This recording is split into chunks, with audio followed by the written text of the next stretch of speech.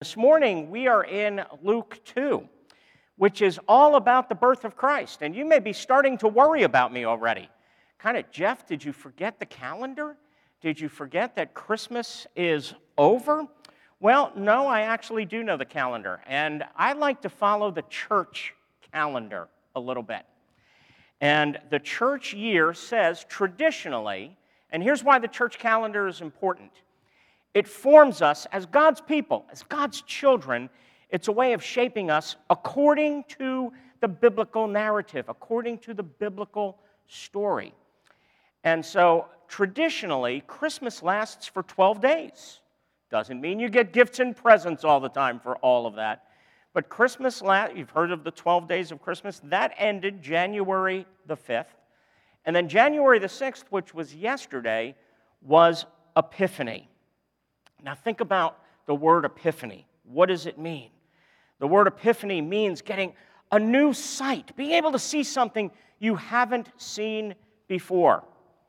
And in terms of the Gospels, the sight is, and Mike mentioned this in some of his prayers, it is making salvation known to the whole world.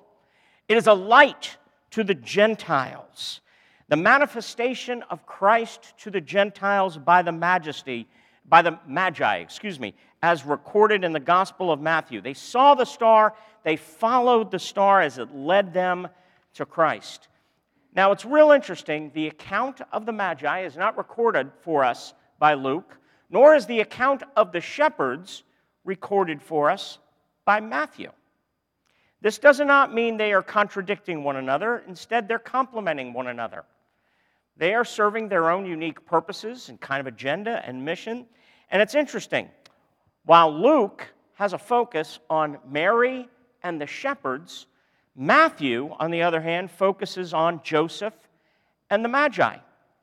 Throughout Luke's gospel, he is very concerned to highlight the unique role that women play. Think about Luke. He's going to go through Mary. We're going to look at Anna next week. You've got Mary and Martha and the parable there. You have a lot of focus on the women. And in Matthew, and Luke's highlighting that salvation is for everyone. Remember who Luke is. He's a Gentile physician. And so he is highlighting the scope of the gospel for everyone. Matthew, on the other hand, his unique focus is on Israel and Jesus as the fulfillment and the point of Israel's story. But it's also interesting that Matthew, while focusing on Israel, points out the Magi and the light to the Gentiles, and Luke, while highlighting the Gentiles and the broad scope of the gospel, still focuses on the shepherds, who played a unique role within Israel. So in both cases, the gospel writers are making sure that the gospel is for everyone. The gospel is for all sorts of people, that the scope and the comprehensiveness of the gospel is global, is worldwide. And so as we read through this text, Luke chapter 2, verses 1 through 20, here's my prayer for us. My prayer for us is Epiphany. That we see Jesus anew. That our hearts are melted by the beauty of Jesus. That we see the real Jesus, the true Jesus. May we see his glory, not just as kind of far off and transcendent, but beautiful and real to us. May Jesus woo us to himself. Friends, hear the word of the Lord. Luke chapter 2, verses 1 through 20. Luke writes, "In those days, a decree went out from Caesar Augustus that all the world should be registered. This was the first registration when Quirinius was governor of Syria, and all went to be registered, each to his own town.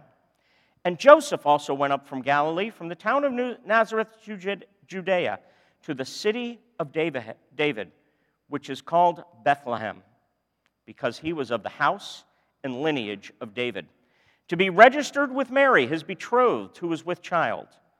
And while they were there, the time came for her to give birth.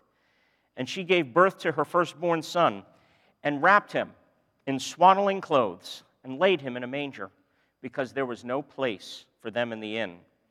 And in the same region there were shepherds out in the field, keeping watch over their flock by night. And an angel of the Lord appeared to them, and the glory of the Lord shone around them, and they were filled with great fear. And the angel said to them, "Fear not, for behold, I bring you good news of great joy that will be for all the people. For unto you is born this day in the city of David a Savior, who is Christ the Lord. And this will be a sign for you. You will find a baby wrapped in swaddling clothes and lying in a manger." And suddenly there was with the angel a multitude of the heavenly host, praising God and saying, "Glory to God in the highest, and on earth peace among those with whom he is pleased." When the angels went away from them into heaven, the shepherds said to one another, "Let us go to Bethlehem and see this thing that has happened, which the Lord has made known to us."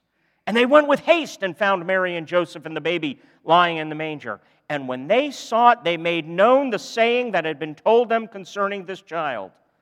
And all who heard it wondered at what the shepherds told them. But Mary treasured up all these things, pondering them in her heart. And the shepherds returned, glorifying and praising God for all they had heard and seen, as it had been told them. Friends, this is the very word of the Lord, given by the triune God of love, because he loves us. So what does glory look like? Does it look like when a sports team wins its championships? Now, I know all of us Georgia fans were kind of disappointed. Alabama fans, I know some of you over here were disappointed. Who's playing tomorrow night, Lynn? There we go. Go Blue. Now, do we have any Washington fans? I don't mean to offend you. But is glory when, and I could say the same thing, is glory when my beloved New York Yankees win their 28th World Championship, that when it's a new year, I'm going 6 weeks till spring training and I'm ready for Yankee season to start? Is that what glory is? Or is glory like, I'll tell you, Evie and I have recently been kind of, not binging, but watching periodically the TV show The Crown. Anybody watch The Crown? See The Crown? Oh, I'm actually relating to some of you right now. I never know with my stories and illustrations. Okay, it depicts the reign and the family of Queen Elizabeth. Do we see glory in things like royal weddings? Think of how mesmerized the world was way back when Prince Charles, he was Prince Charles back then, and Lady Diana got married. Or the crowds of paparazzi who followed Lady Diana around. Is that what glory looks like? See, so far in Luke's infancy narratives, in Luke 1 and 2, we have seen several announcements by the angel. So, for example, in chapter 1, he made an announcement to Zechariah that he and his older and barren wife, Elizabeth, would give birth to a son who became John the Baptist. And that pointed or represented glory. And then the same angel then made the announcement to Mary, a poor teenage virgin girl, about how she was going to give birth to the Messiah, Jesus Christ.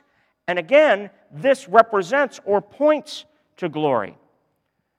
But here another announcement is made, the announcement of the angels to the shepherds. We see this in the text.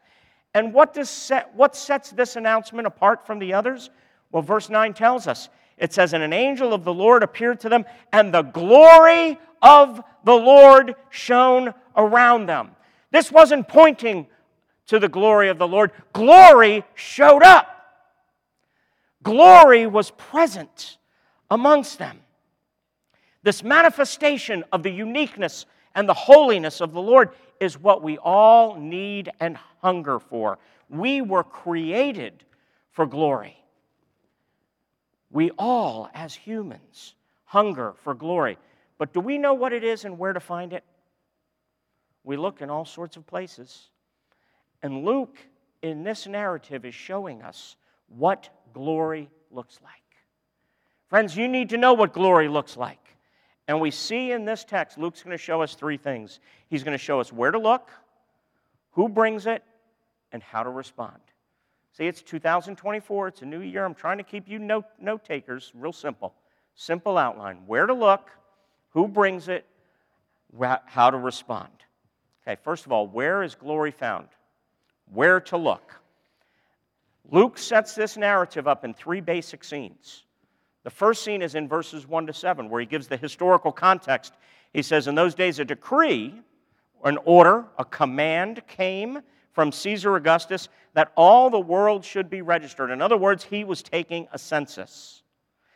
And then it says, all went to be registered, each to his own town, and Joseph also went up from Galilee, from the town of Nazareth to Judea, to the city of David, which is called Bethlehem, because he was of the house and lineage of David, to be registered with Mary, his betrothed, his fiancée, who was with child. And while they were there, the time came for her to give birth. And she gave birth to her firstborn son and wrapped him in swaddling clothes and laid him in a manger, because there was no place for them in the inn. Luke's first scene shows us two basic things about where glory is to be found.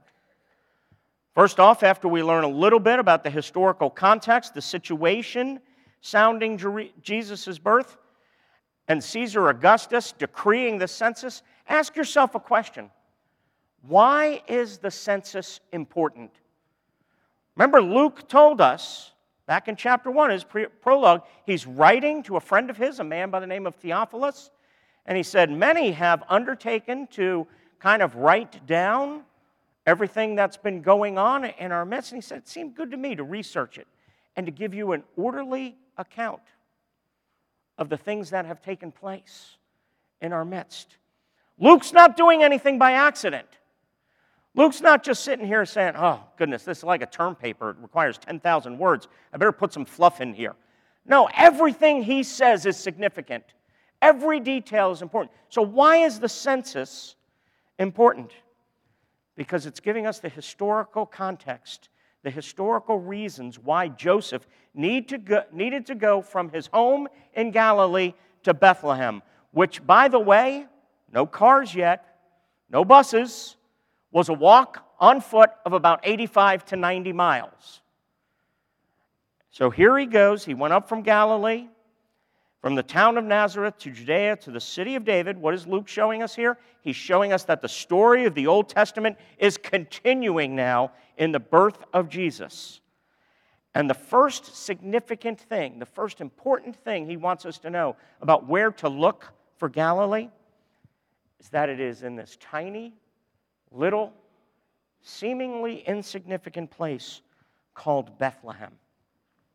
Now, this is a continuation of the Old Testament story because astute hearers and readers would recognize this was prophesied by the prophet Micah way back in Micah chapter 5, when Micah wrote, "But you, O Bethlehem Ephrathah, who are too little to be among the clans of Judah, from you shall come forth for me one who is to be ruler in Israel, whose coming forth is from old, from ancient days." Where is glory to be found? In a small, too little, insignificant town. I loved hearing Travis preach last week and remind us of Zechariah's prophecy that there are no little people within the kingdom of God. We are so used to looking for glory in the rich, the powerful, the successful, the good-looking, the well-to-do, the high achievers, the well-connected.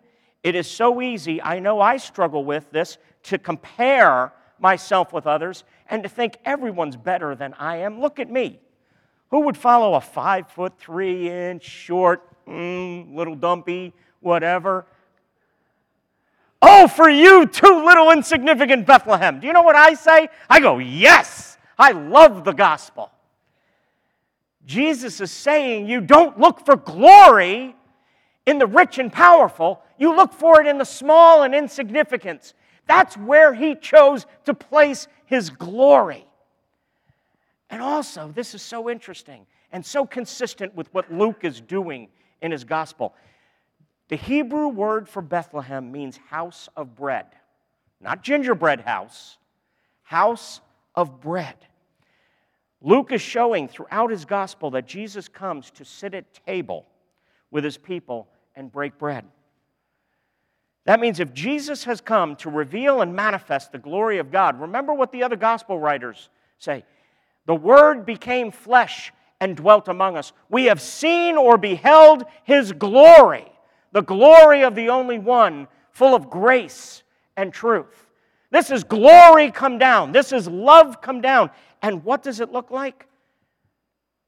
It looks like Jesus going to the house of bread, which Luke is making a point of showing that glory wants to dwell, glory wants to commune, glory is found in relationship, glory is found in connection, glory is found in friendship, glory is found in intimacy. It is not about how slick and polished and programmed we are. Luke will show throughout his gospel, and he's kind of introducing it here in the birth of Jesus Christ, that Jesus is about the outcast, the down and out, the marginalized, the small. And he shows us this in the second place where glory is to be found. And we need to know, if we hunger for glory, this is where we have to look. Here's the application. If you're looking in the polished and slicked, you're not going to find it. You need to look in the small and in the lowly, because the second place is the manger. What an unexpected place to find glory. Now, the manger is probably not what we're thinking of, especially in light of so many of the depictions we see of it in the Christmas story. Historians tell us that the manger, or the feeding trough, or maybe a better way of putting it is the feed box, is probably the ground floor of a house where people normally stayed upstairs.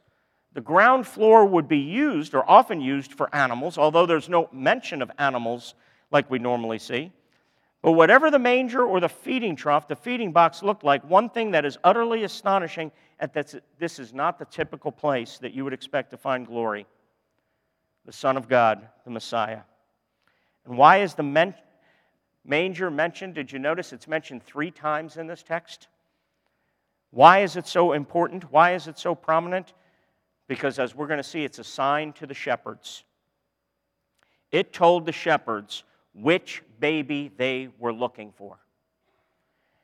It showed the shepherds, this is where glory is. Because again, left to ourselves, we're going to look in the high and mighty and the rich and the successful and all sorts of places, and the angels are telling the shepherds, no, this is a sign. The baby lying in a manger in swaddling clothes, here is where glory is to be found, in a feed box, in a feeding trough. Pretty unexpected. Not where we would typically look. These are not the typical gods we craft for ourselves. Friends, where are you looking for glory in your life? Where are you looking for relationship, for significance, for security, for hope? Talk about uniqueness. Talk about something set apart. Talk about holiness. Scene 2. Who brings the glory? Who is this child? Verse 8. In the same region there were shepherds out in the field keeping watch over their flock by night. And an angel of the Lord appeared to them, and the glory of the Lord shone around them, and they were filled with great fear. And the angel, and I love this, immediately reassures them. Reassures the shepherds, saying, fear not, for behold, in other words, pay attention.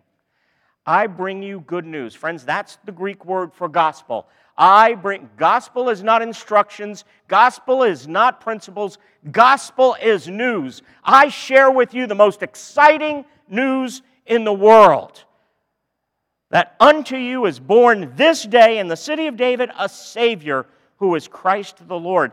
And this will be a sign for you. This is where you'll find him. You'll find a baby wrapped in swaddling clothes and lying in a manger.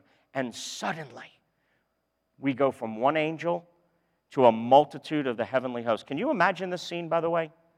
I'm not sure what number multitude is, but it's a lot. And what are they doing? They are throwing a party.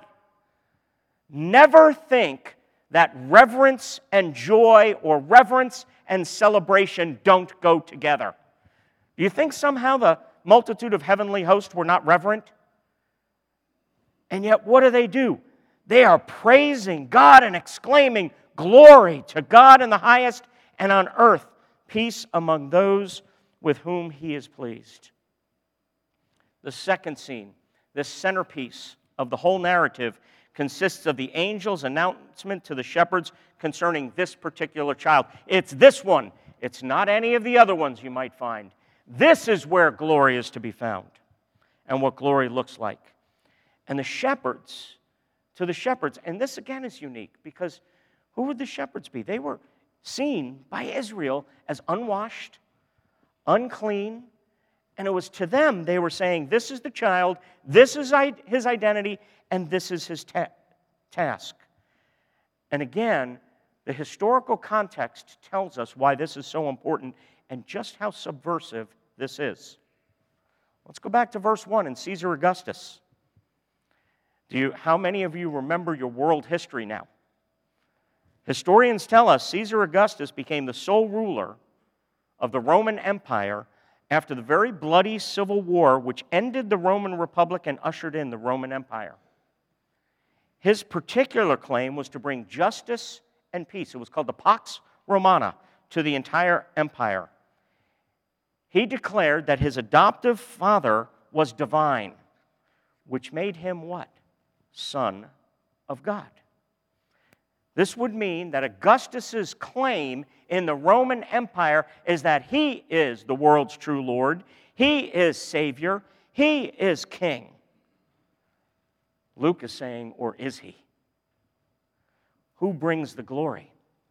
Because it is now to the shepherds that is given the truth that far away, in another region, a child has been born who is the true Son of God, the world's true Lord and King, and it is He who brings true glory, true justice, true peace. This is a confrontation of kingdoms. Jesus, this baby, is the true king, not Caesar. Talk about subversive right from the get-go. And the angel announces this to the shepherds, saying, "Fear not, for behold, I bring you good news of great joy that will be for all the people. For unto you is born this day."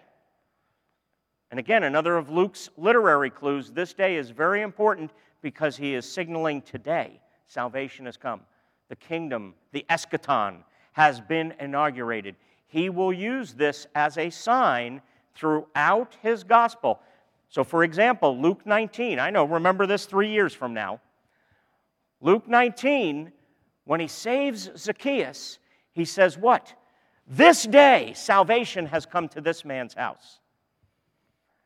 And in Jesus' death on the cross, when he is crucified between two criminals, and it's the one criminal who repents, what does he say to him? He says, this day, today, you will be with me in paradise. Luke is putting out kind of a signpost and a signal saying, this day in the city of David, a Savior is born. A Savior who is Christ the Lord. Salvation has come to the earth today. This day it's come.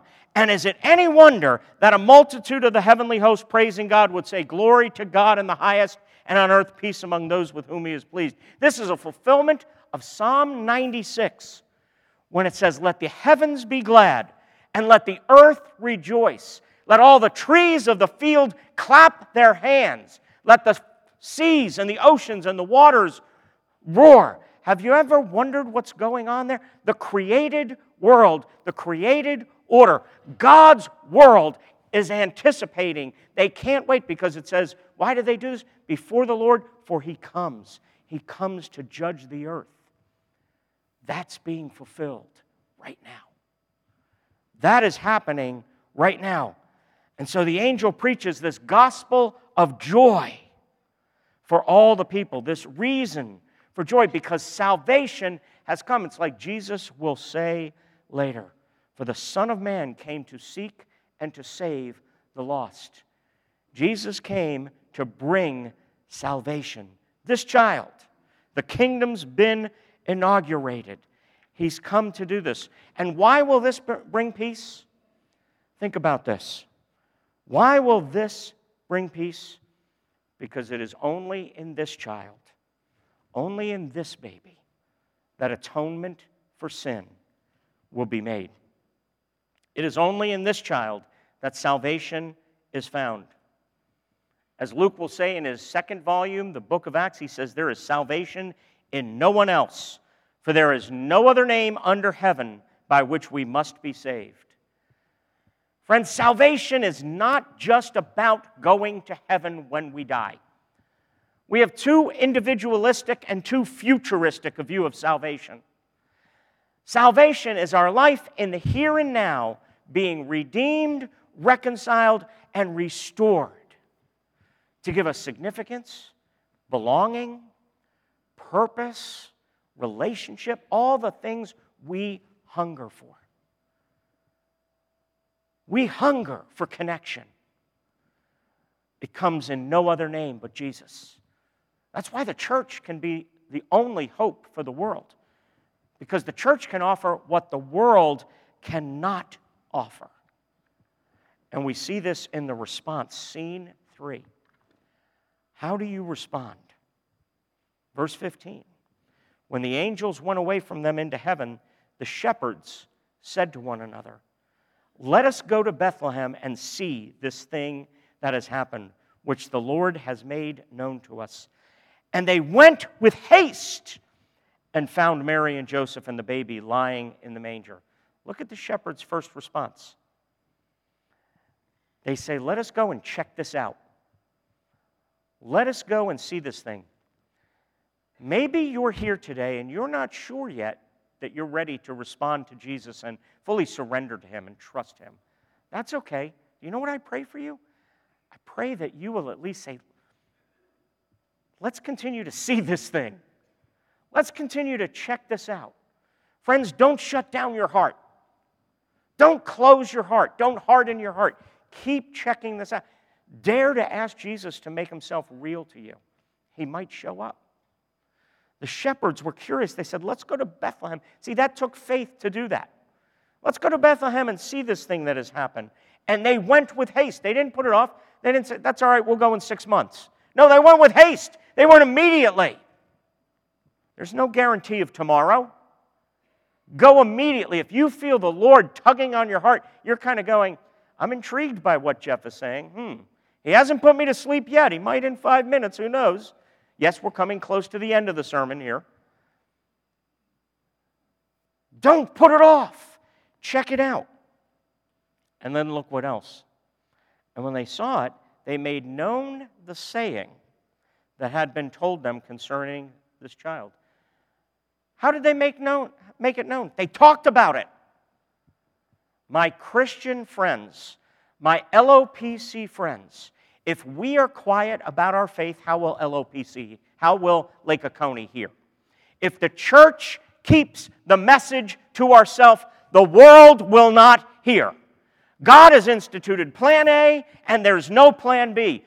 Part of our response to glory needs to be to talk about glory. And if we don't do it, who will? Quit worrying about atonement has been made. You're saved. You're forgiven. Quit worrying about whether you do it well or not. It doesn't matter. Yes, try to do as best as we can. But we live in such performance anxiety, such fear. Oh, will I be able to answer their question? Just tell them you love Jesus. If they ask a question, I've got advice for you. 3 little words. I don't know. It is okay. Pressure off. There's freedom. Say it with me. I don't know. Doesn't that feel good? But talk about it, because look what else. The text says, all who heard it, why did they hear it? Because the shepherds were like, we've seen this. Have you seen this thing? This is incredible. And then what do the people do? They wondered. They wondered at what the shepherds told them. I want to hear that Lake Oconee is going, something strange is going on at LOPC. They're talking about this Jesus, and I can't make sense of it. Have you seen their pastor? He's definitely not slick or polished. He's not real cool. But you know what? He talks about Jesus, and there's something authentic going on there. There's something real. People really seem to love each other. They're getting along. People who are across the aisle politically, people who are of different backgrounds, people who are of different ethnicities, they genuinely like each other. They start to wonder when glory shows up. Wouldn't you love that we would go out to Lake Oconee and people would be wondering what's going on with us? And then, of course, there's Mary, who treasured up all these things, pondering them in her heart. What do you think she was treasuring and pondering? It had to be who this baby was. Wrapped in swaddling clothes, lying in a manger. Friends, there's the Christmas story. There's where to find. Glory came down. Where do we find it? In the house of bread and in a feed trough. Who brings it? A child. What does the true Christmas story, not what the world says Christmas is all about, what does the true Christmas story evoke? Faith, wonder, and worship. May we seek and find glory in the right place, the right person, and with the right response of faith, wonder, and worship.